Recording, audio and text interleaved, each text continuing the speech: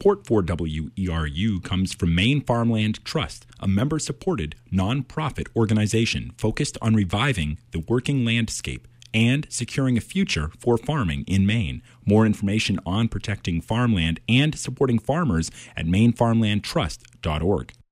The time's 10:02, and you are tuned to WERU-FM 89.9 Blue Hill, 99.9 Bangor, and streaming online at WERU.org. It's not too late to go to your phone and call 1-800-643-6273 and make a pledge for Common Ground Radio with CJ Watt coming up next.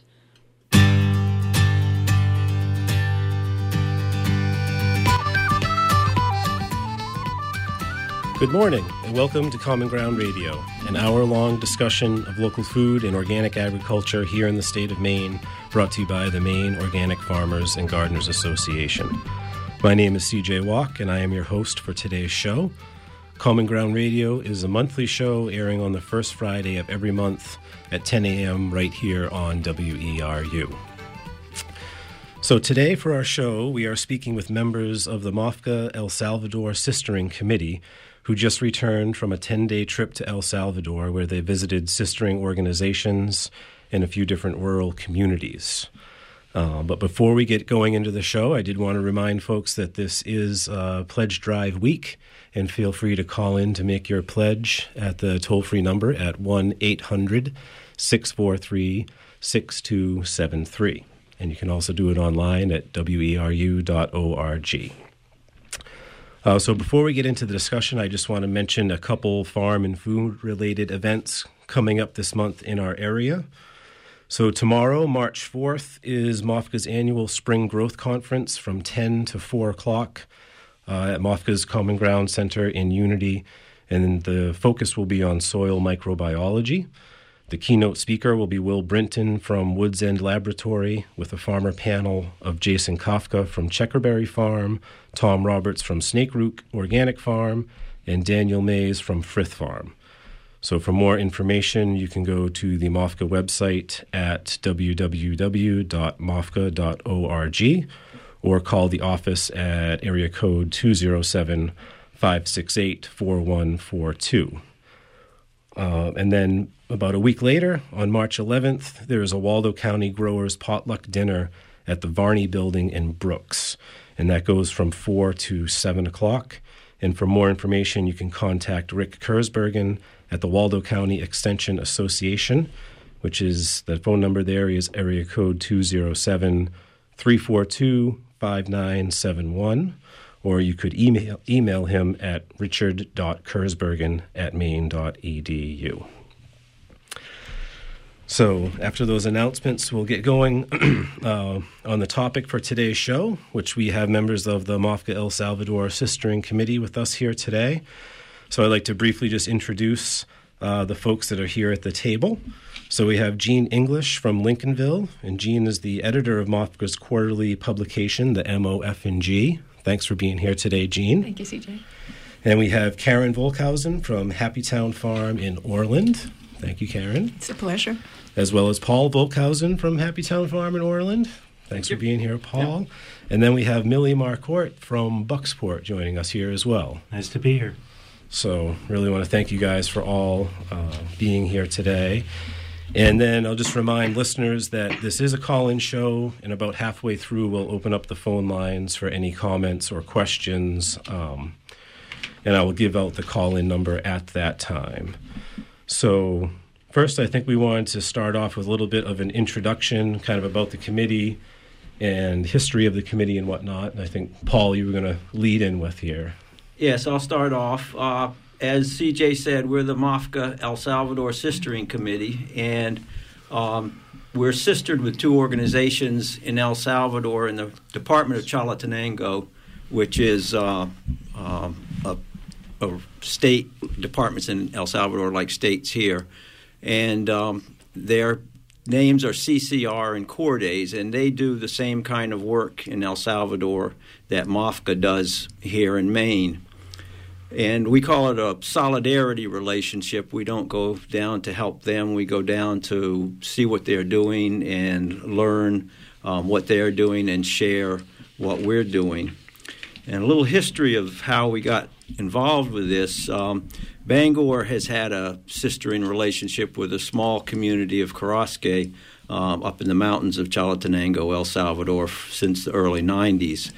And most of the members of that community are small peasant farmers, and so we thought it would be interesting to see what they were doing.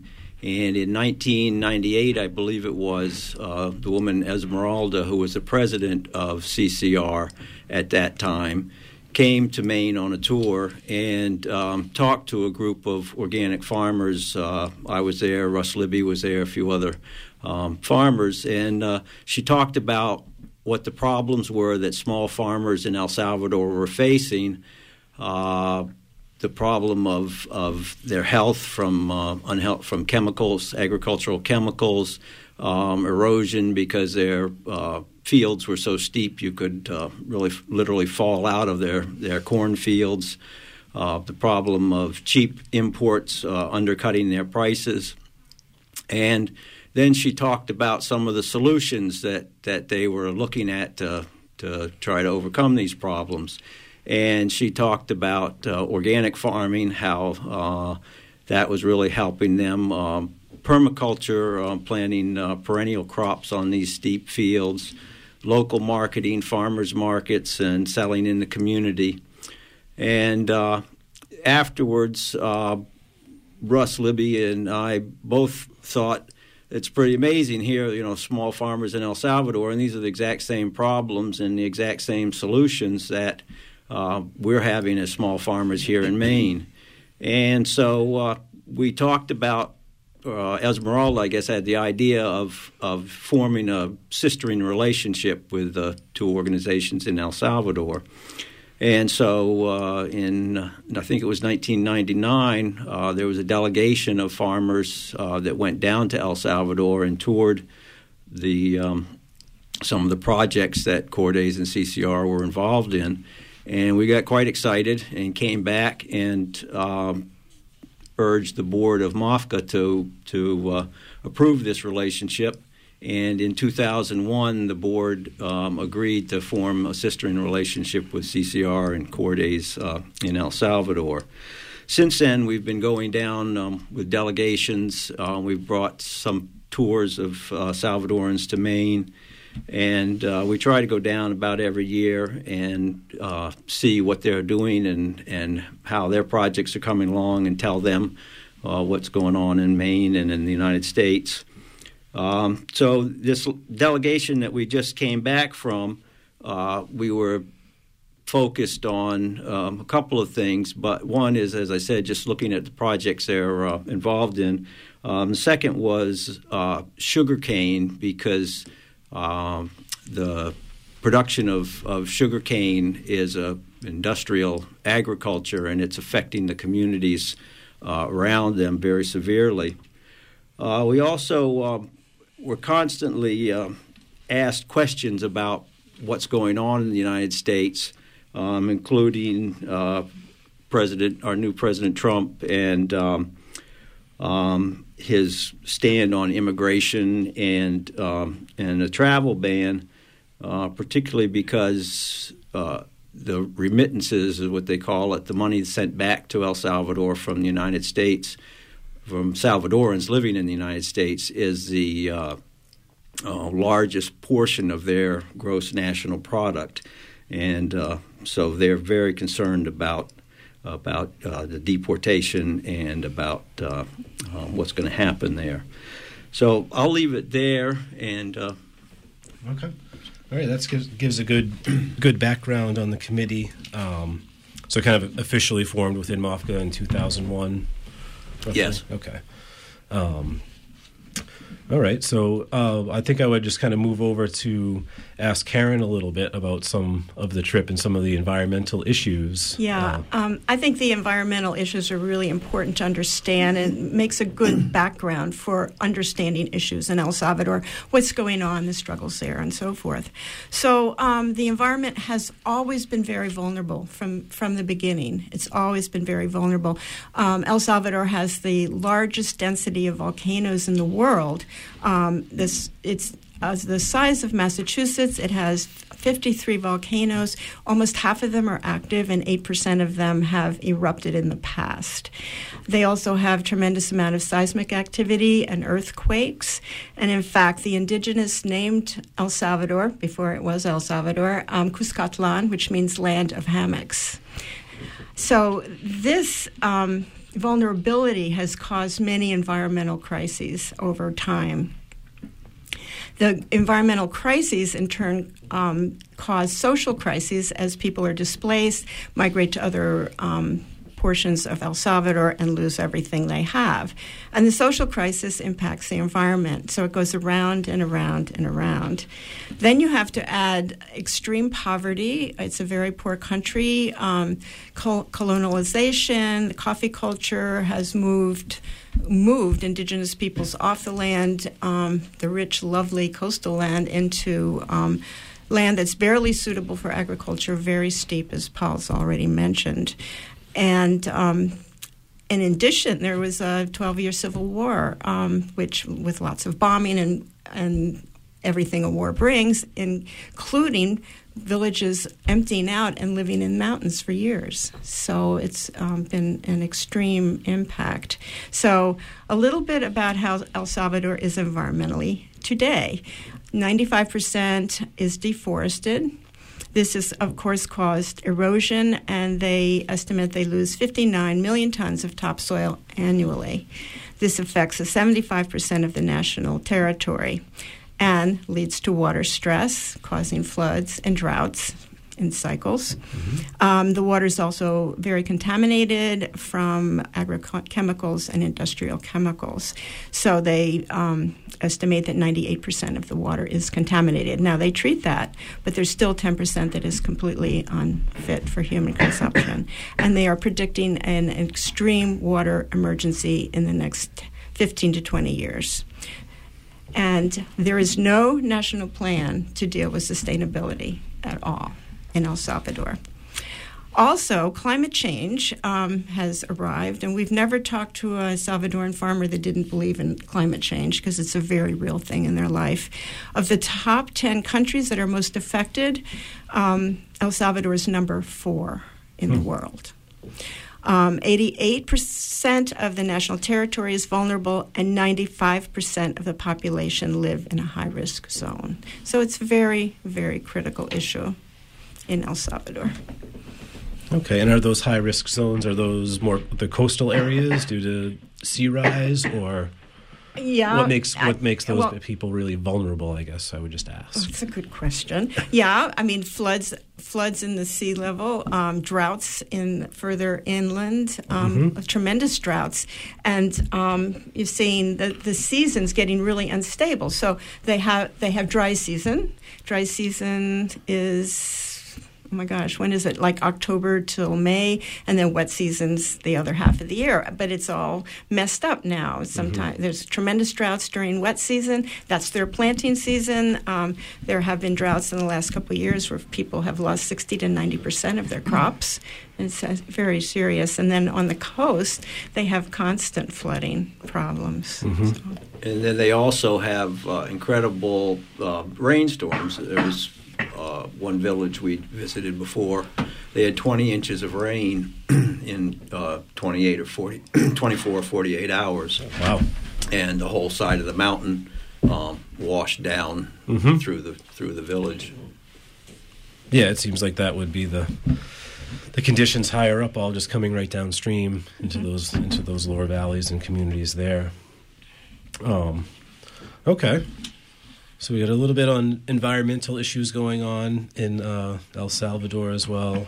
And I thought, Jean, maybe we could shift over to you for a moment. And Paul had mentioned some of the sugarcane industry that goes on there and some of the effects on rural communities. And I thought maybe you'd like to say a few words about sugarcane. Right. So sugarcane, is the second largest export crop for El Salvador after coffee. It's been expanding in acreage for the past 2 decades or so.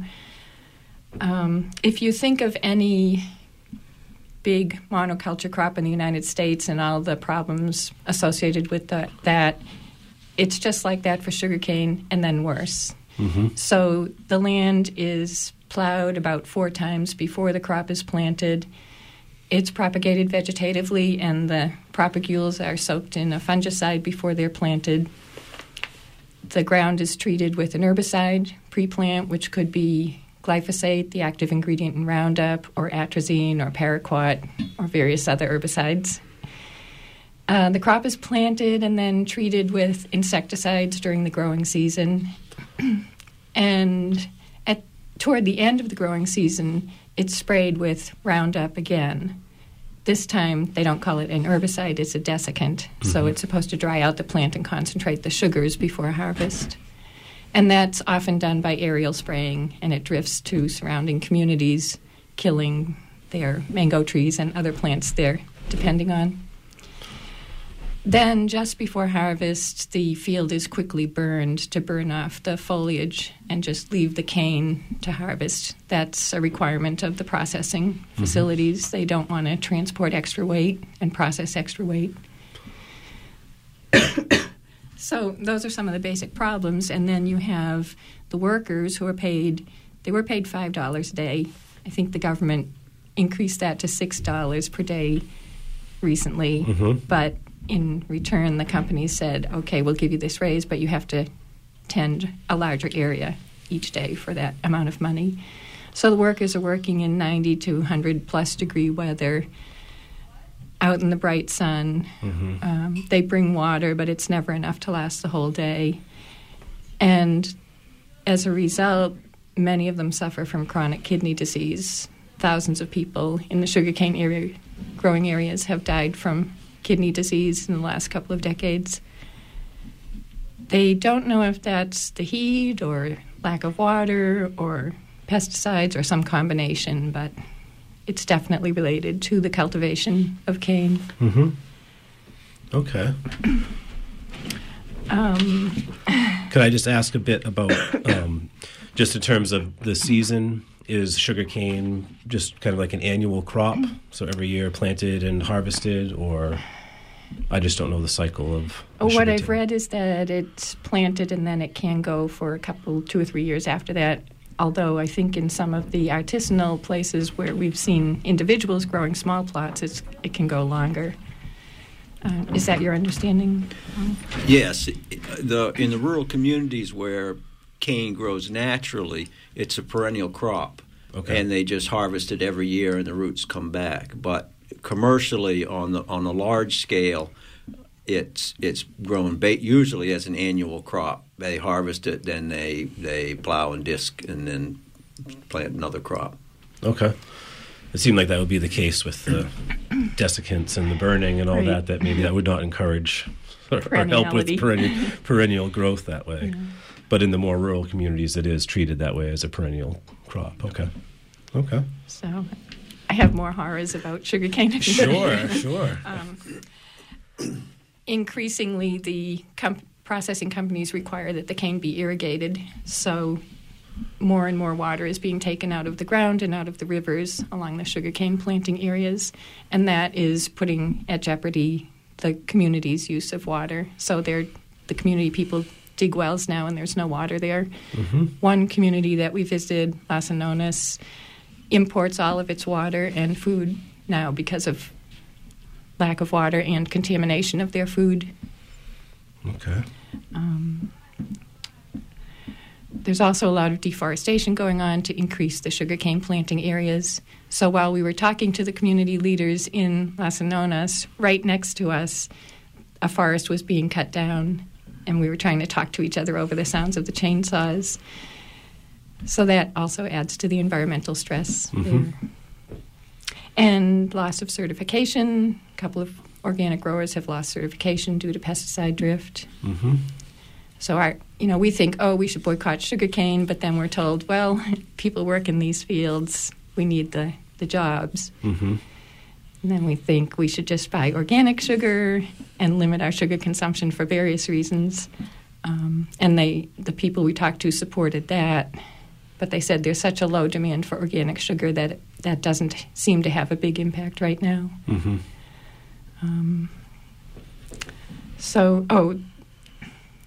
they're also caught in this time when harvesting by hand is so difficult for the workers, yet that's their job. At the same time, machine harvesting is coming on the scene, so they may lose those jobs anyhow. Okay. So, Okay.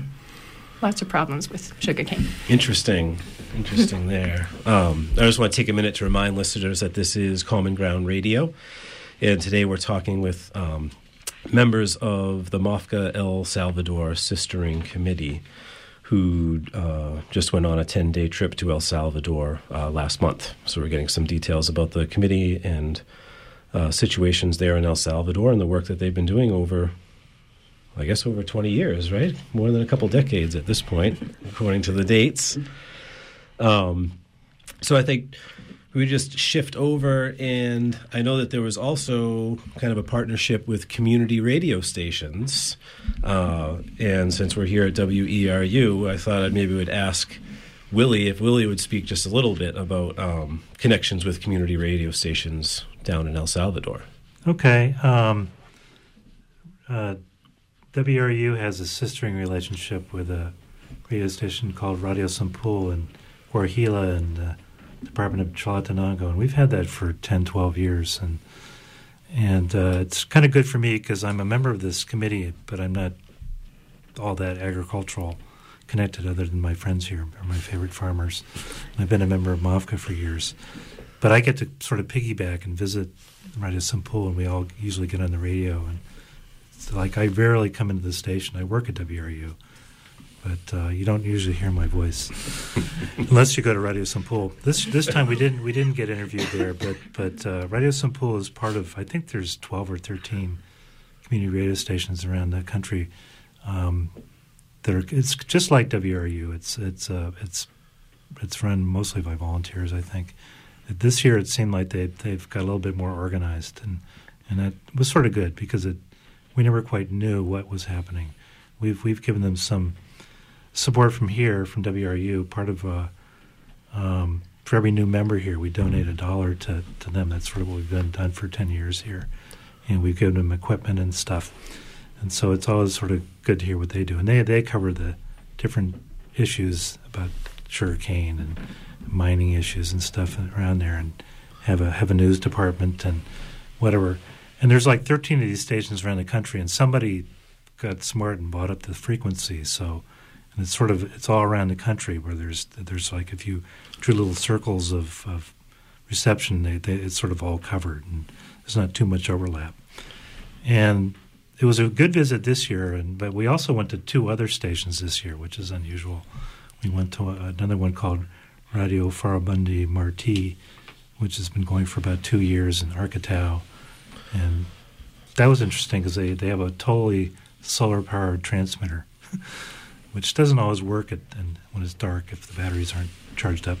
And we went to another one in Perquin called Segundo Montes, and they're another ARPA stations just like Radio Sampul. Interesting. Yeah. Interesting. So are they supported in similar ways in terms of? I'm not sure exactly how they membership? get their support.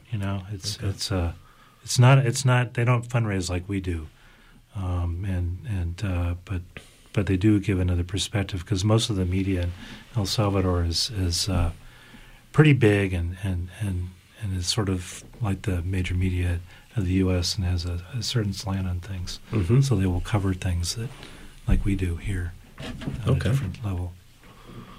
All right. Interesting. Okay. And then I think I just had a couple questions to try to get a better picture of what's going on. But in terms of agriculture, it's coffee and sugarcane seem to be the number 2 products. Is that correct? Yeah, I think they're the top 2. The top Coffee 2? is far beyond sugarcane, but then sugarcane is second. Okay. And is it more government control there in the agricultural sector or a lot of private corporations that are doing the production? It's been increasingly privatized since the 90s. Okay. Part of the whole world economic growth situation. Okay. All right. And then I guess some of the questions I've had about the trips that you guys have made over the years, Do you visit the same communities every year, or you have similar connections and travel around? Whoever wants to answer. I think yes to both. Yeah. We tend to, first of all, Paul and I are part of the Bangor Sister City Committee, and we have a sister city in Karasque, with Karasque, and so we are always lobbying to visit Karasque because it's a marvelous community, and we've picked up a few other favorites on the way. You shouldn't do that, but we do, and we always lobby to visit them, but otherwise, we are seeing communities that we have a unique organization-to-organization project, so we get to see communities that no one else does. And so we were in the south this time on the coast. We were up north in Chalatenango, which is our region, and then we went up to El Morazon to visit an amazing project, which you'll hear about later. Okay. So it's always some of the old places and some of the new places. And Okay. And we love going back to see the old places because we can see the change in the growth. One of the farms in Karasque that it was the first organic farm that we visited when we went to El Salvador. It is way up high on the side of a mountain, and it was very dry. The farmer had been growing corn, but it was just way too steep to grow corn. And so the project that Cordays and CCR was sponsoring was to shift that over to growing pineapple and orange trees and cashew trees and mango trees. And so with pineapples, you get a pineapple crop the second year that after you plant it, and then it continues for 5 to 7 years. And in the meantime, the orange trees and the mango trees that they've planted are establishing themselves and beginning to set fruit. And so over the times, as we've gone back there, now some of the springs that Nicholas said his father told him about, these springs that used to be all over the side of the mountain and had dried up in his time, now are producing water again because he's stopped growing annual crops. Everything's perennial. He's got more fruits than you could ever imagine. When we lived there, it was my daily chore to walk up the mountain to get a fresh pineapple, and I'd come back loaded with exotic fruits that I'd never heard of before, but were all very delicious. So, all right, sounds like a good chore. So just to remind listeners that this is Common Ground Radio, and we're talking with members of the MOFGA El Salvador Sistering Committee. And it is also WERU's Pledge Week here, so we're going to take a break and go over to the on-air studio with Amy and Joel, who I think have a few words.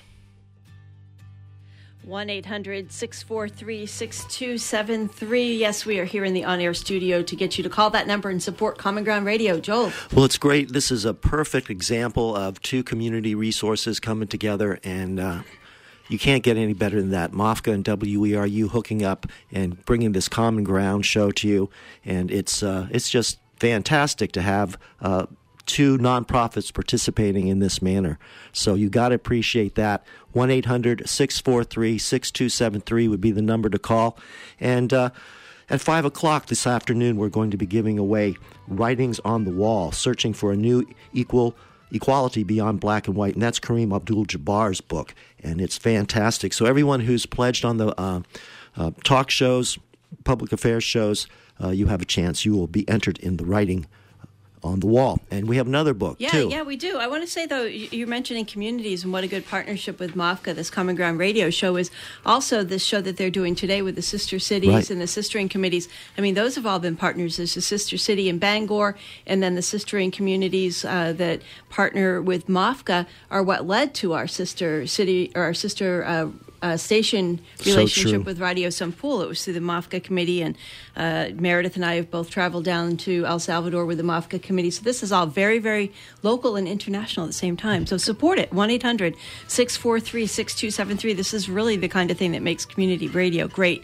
The other book that we're going to be giving away I'm going to just turn off that theme music, keeps fading out. The other book that we just found out about, Peter Neal, who hosts World Ocean Radio Wednesday mornings at 8:30, the short feature, has donated a copy of his book.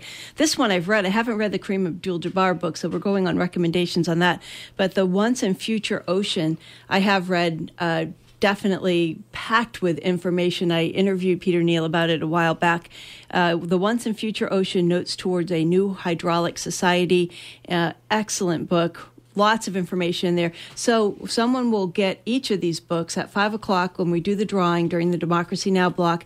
Call 1-800-643-6273. We only have $386 left to go to meet our financial goal for this quarter. That's we amazing. can do that. We've had a really good drive here. Thanks to everybody for doing that.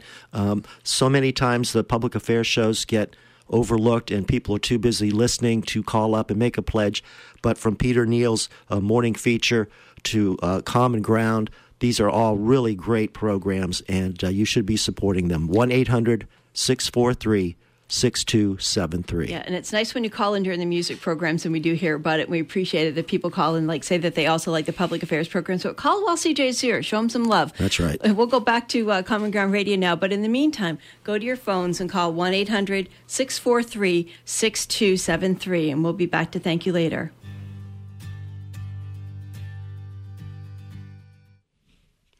Okay. Thank you, Amy and Joel. And we're back at Common Ground Radio. And we are speaking, as we've said a couple times here, with members of the MOFGA El Salvador Sistering Committee and talking about the work that they have done over the years. But this is a call-in show, so if at this point we'll get ready to open up the phone lines for any calls, comments, questions you may have for our guests here today. And that toll-free number to call in here for the show is 1-866-625-9378. And I will quickly say who our guests are in the studio. We have Karen and Paul Volkhausen from Happy Town Farm in Orland. We have Jean English from Lincolnville. And we have William Marquardt from Bucksport joining us here today. So again, the phone lines are open to call in for any comments or questions, and that's 1-866-625-9378. So I wanted to ask just a couple of questions about what we talked about in the first part of the show. And I was curious about I think, Karen, you had mentioned that some of the wars that had occurred over the time and people moving to the mountains. I was curious if people were, and you've mentioned that where a lot of that farming is happening, where you guys have visited.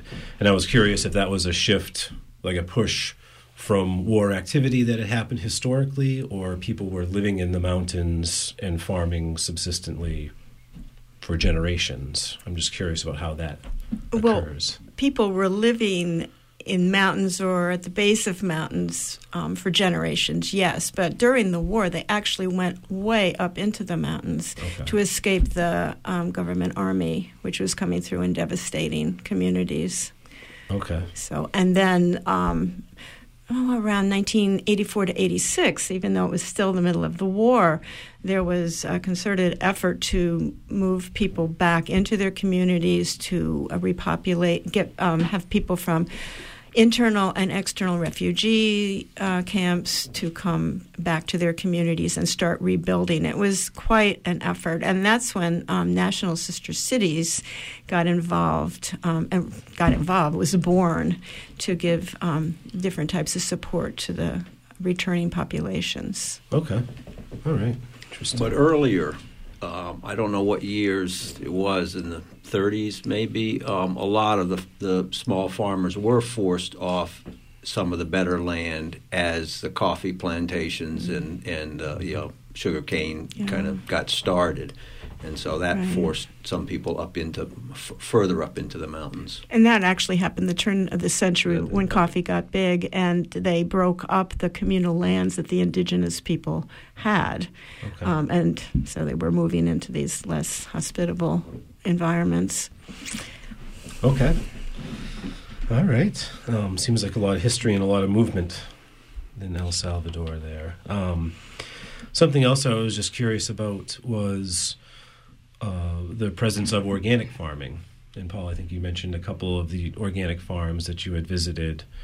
And does El Salvador have a certifying agency? Is that the Cordes CCR that you had mentioned, or what does that look like? Yes, they do have a certifying agency, but CCR and Cordes aren't involved in certification. There, Okay.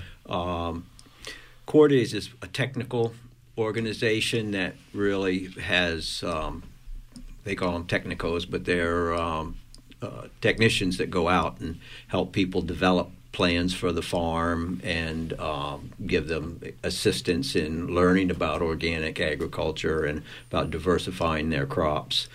And they're involved in rural development. And CCR is much more a social organization involved in trying to help youth and women become more involved and in community organizing. And right now, one of the big pushes that they're involved in is an anti-mining campaign, because there's gold in the hills of El Salvador, and mining companies from around the world just really want to get their hands on it. And the people of El Salvador have really educated themselves about what happens with gold mining in the mountains. They've seen what happened in both Guatemala and Honduras and old mines in El Salvador, and how it's just polluted the water and devastated the land. So that's a very strong push right now. One of the questions that our farmers there have asked us is to help them with certification, because in general it's a complicated and expensive process for them to be certified organic. They're pushing very strongly to convert farmers to organic, but they aren't really as pushing so much for certification. It's more on a local level where it's trust that works. More of the practices, I would imagine, for environmental purposes. And the push is coming more from the production side than the consumer side. There's not a huge demand for organic agriculture or organic products in El Salvador, but the farmers know about the dangers of the chemicals that they were using and the problems they've had, and the environmental damage from what's been going on, and the expense. There are 5 companies that control all of the basic agricultural inputs, and so they have pretty much made everything pretty expensive for the small farmer. Okay. All right. And then I was just thinking about some of these people that are in higher elevations, what their markets may be for their products, if they're just staying extremely local, or are things being kind of traveled around or going down into cities or larger villages? I would say it starts at the local level, the village level, and selling to each other. But then Cordes has supported farmers markets. There's one in Arcatao. There is one in Los Ranchos, and I don't actually know where others are, but they have been supporting local markets. Okay. Cordes kind of has a focus. The first thing is to improve the family nutrition. So they're diversifying their crops, because the traditional crops were corn and beans. Yep. And when we first went there, and imports from the United States and South America were undercutting the price of corn that the local farmers could produce, we asked a farmer, you can see that every bag of corn you take to market and sell, you're losing money. Why do you keep growing corn? And they said, well, because I've always grown corn, and my father grew corn, and my grandfather grew corn. Corn's more than a food to them. It's it's part of their lifestyle. And so it's hard to change, from that to a more diversified agriculture. But again, going back to Nicholas, when he took his first crop of pineapples and he had to walk down the mountain and through town to get the bus to go to the farmer's market, he sold all his pineapples before he got on the bus. So, That seems like quite a trek to come down with your crop and take the bus to the farmer's market. I don't know many farmers around here that take the bus, right? Most people there don't have vehicles, so yes, it's the bus or the horse or the mule. for a walk. Okay. Well, I think something else that I wanted to ask about, I think, Karen, you alluded to an amazing project that was coming up, and I'm not sure what that was. Well, there's a lot of amazing projects that are occurring there. Right, and I'm going to start with one and then pass it over to Paul to talk about another that it's a related type of thing, and it's all under an umbrella of a food sovereignty campaign that's being waged in El Salvador right now, and Cordes and CCR both have been very active in this. And this particular project is a women's initiative to plant organic kitchen gardens to supplement and improve the diets of their families. So CCR and Cordes are doing trainings to teach women how to plant, what to plant, and then they follow that up with trainings how to use the food, which I think is brilliant. Yes. And so they call it green food. And the women have been very excited about this, and the women involved have put out a cookbook about green food and how to use it. And that's been distributed around and has been very popular. And we were very lucky to spend a wonderful half day and evening with this dynamo named Juanita Morales, who's she's part of the board of CCR, and she's Secretary of Women. And so she had us to her house to tour her beautiful kitchen garden. It was just gorgeous. And all these different types of spinach I never heard of or saw before. It's just not the spinach you think about. And, oh, my gosh, Jean, can you remember some of the vegetables that you grew? There were peppers and cucumbers and the tuber. What's the tuber? Yucca. Yucca. Which I thought was yucca, but it's yucca. It's yucca, okay. And moringa. She was growing moringa trees, which are just a multi-purpose, amazing perennial crop. I had seen it in Florida, where it's used to improve the soil. It's a nitrogen-fixing tree. Mm-hmm. The leaves are useful as a vegetable and for enriching the soil, and it can be used to filter water. Wow. I think the seeds are ground to do that, so lots of multi-purpose plants. Wow, interesting. When we were in her garden, all I could think of was MOFGA member Beatty Parker's garden in her backyard, which is just crammed with all kinds of useful plants. So I think of Juanita as the Beatty Parker of El Salvador. So not just food crops, but many of other multi-purpose, mostly food well. And medicine, but really multi-purpose.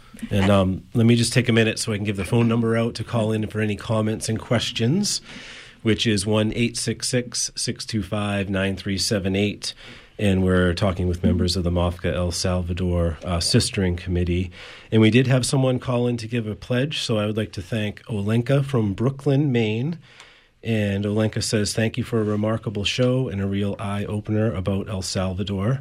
So thank you very much for calling in during the show here today. And again, any comments or questions are welcomed at 1-866-625-9378. And Karen, did you have something to add? Yeah, I did. After this wonderful tour, we went to a museum, and then after that, Juanita got her buddies together, and they cooked us a green dinner, and we helped make pupusas, which was scary for me because I just don't do well making tortilla things. But anyway, we had this beautiful kind of traditional Salvadoran dinner, but with incorporating some of these wonderful vegetables and greens that they grow. It was really a lovely evening of fun and laughter and good eating. Okay. I just wanted to add that one of the people who went with us who wasn't able to join us today is Justina Soltis. She's a student at Unity College. And it was just such a joy to have a young, happy, enthusiastic person there. And we're really counting on her to bring pupusas to Unity because she's also a chef. Okay. I guess I would ask quickly then, were there other folks that went on this trip with you last month? Or it was the five of us. The five of you? Okay. Good. So something else I wanted to mention was that another focus of this trip that I didn't bring up earlier was school gardens. And we visited a couple. Karen will talk about one, and I'll talk about one briefly. But this one school that we visited, it's a focus that both CCR and Core Days are encouraging, is to have schools grow food and use the food themselves. And this one school that we visited was basically like a botanical garden. It's just there were plants everywhere. The whole schoolyard was just full of plants. The only open space was the soccer field, and the rest was just there's all kinds of plants. And the director of the school had started out as a teacher during the war, and then gradually went to school himself. He was, and learned to be a teacher, and now is the director of the school. But the whole side of the hill is raised beds, and at the bottom of the hill there's a spring, and there's a fish pond, and they have tilapia there. And they went and caught the tilapia in the lake and brought them in here, so they're actually breeding there. And they grow all these green plants that they then throw in, and you'd see the plant bob and all of a sudden disappear into the water as the tilapia were eating it. And then they pump the water from the pond up and irrigate the raised beds. Mm-hmm. And they just had every kind of fruit and vegetable growing, and they're all organic. And then he believes in flowers too, which Karen is a flower farmer, so special to her. But the place is just everything, hanging pots from the walls and the ceilings, and plants in the courtyard. And he said in the rainy season that they'll sometimes have 1,000 butterflies flying around, 40 different varieties they've named, and the children learn everything through that. Math, figuring out how mm-hmm. much you can grow and what your yields are and how many square feet. Biology, they learn about the insects and the plants, and they just incorporate all of this into the curriculum, so that all the students are involved from. I think this school went from kindergarten up to 8th grade. Yeah, I think so.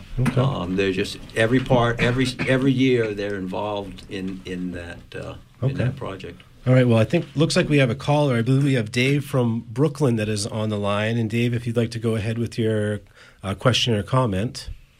Oh, gee, thanks. I'll try and keep it brief because there's so much being said. But I was in yesterday answering phones, and I got a chance to talk to Will a little bit about this. And I was so excited and encouraged to hear that such a thing as this is happening somewhere in the world, where the local communities have gotten together amongst themselves and created a whole shadow government, almost in effect, in a self-defense against the centralized government, which is so corrupt and repressive. And this can happen. It can happen. It can happen probably even here. They've had to go through hell, absolute hell, in El Salvador to get to that, and we haven't yet. And so we may, and it won't be any fun if it does happen, but there is another side to it, and I think it's good for us to remember that as we're going through our own tumult in this country. And just a side note, I subscribe to a magazine called Biodynamics: Rethinking Agriculture, and it's an excellent magazine, and in the current issue, there's an article about an effort, an initiative which is being operated this is in Costa Rica and Mexico, but I'm sure it would be applicable in producing Demeter-certified coffee, which is similar to you may have heard of the biodynamic wine movement out in the West, which is really caught people's attention because it does taste qualitatively different and better. And I think the same is coming to be discovered with the coffee, and there's such a desire for designer coffees lately that I think if you this is a whole nother brand beside organic, which is more difficult to achieve and not dispensed sort of randomly by the USDA, as I hear abroad frequently. And if you get your Demeter biodynamic certification, you can really run with it. And you have to farm right in order to do it, of course, but there's nothing the matter with that. And it is very applicable to coffee. I just wanted to throw that in. And thanks so much for the work you're doing there in the report. Okay, Dave, thanks for calling into the show today. I think, did we have another caller on the line? No more calls on the line. Okay. I think we're getting kind of into the last maybe 5 or 6 minutes or so, but I think that there was another school garden, Paul, or that Karen was going to speak about briefly. I think if we could get a few minutes there, and then we'll be closing in towards the end of the show, that would be great. Okay. Well, it's a little history here. A couple of years ago at the Common Ground Fair, a woman that came up to Jean at our Sistrine table and was very interested that we went to El Salvador and had a long relationship, and had we ever been to Perkin? And Jean said no, but she had been up there to a very remarkable school called Owen Shea, and spoke so highly of the director of the school, in fact gave us his book and said, you have to go there next time. So we arranged it. And Perkin is in Morissan, way up in the mountains, a very historic community.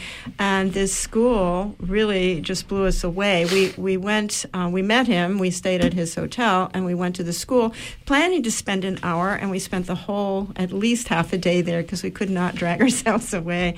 And they have very, it's a wonderful, it's a nonprofit private school, and a wonderful system of integrated education, and they're about to graduate their first high school students. So it goes K to 12. Uh-huh. And they are developing school gardens. They have 2 high tunnels now. One is active, one will be active. They have a fish pond, and they grow a lot of the food that they serve at the school. And if they have excess, then they grow it. Sell it to the community or the hotel.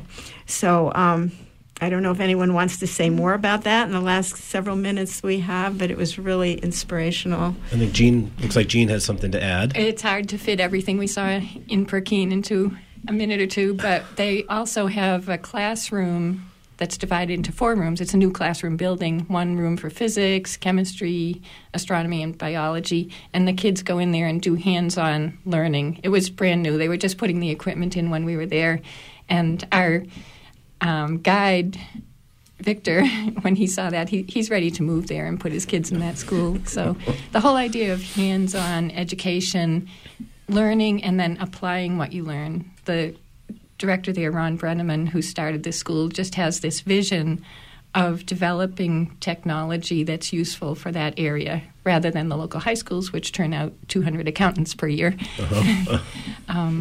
And they also have another brand new building that's going to be a soil, plant, and water testing lab. And we found out how desperately that's needed in El Salvador when we were there, because for reforestation, people need to know how to deal with metals and low pH and things like that. Interesting. Seems like a lot happening. It was very exciting. And we had hot showers, solar heated showers in Perkin. That was the luxury. Really good. Okay, I think as we're kind of getting into the last few minutes, I just wanted to ask, so if people listening were interested in maybe getting involved or interested in supporting somehow, I know you have an Empty Bowl Supper that is coming up. You want to speak maybe a minute about the Empty Bowl Supper? Yes, our Empty Bowl Supper, we hold it annually. It's our major fundraiser for the year for this committee. It will be on April 22nd this year, not April 29th, as someone mistakenly put in the Mafka paper. Bad editing there. It's at the United Farmers Market in Belfast at 6 o'clock, and we would love to have people come. We have music, soup, breads, desserts. It's just a really fun time with a great community of people.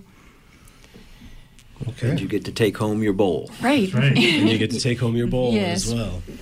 We get gorgeous bowls from Maine artisans who donate them every year, and we're so grateful to them. Okay. Also. Great. So that is April 22nd at 6 o'clock in Belfast. Right. And that building is the old Matthews Brothers building, as That's far right. as Yep. as far as I know, right?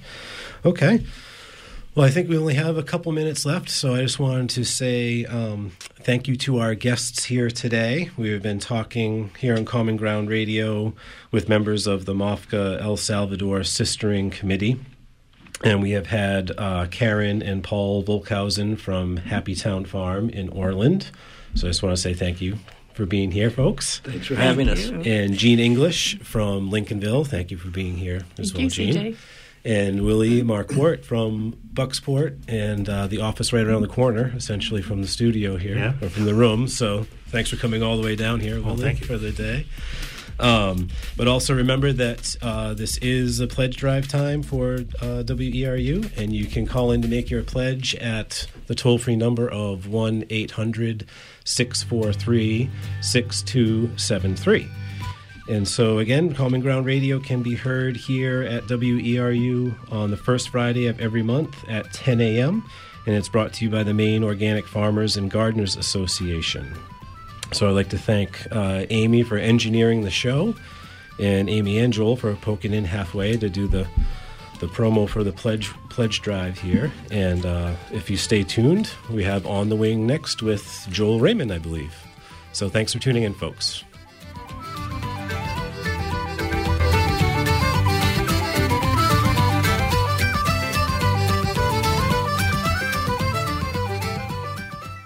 Support for WERU comes from Two Loons Farm.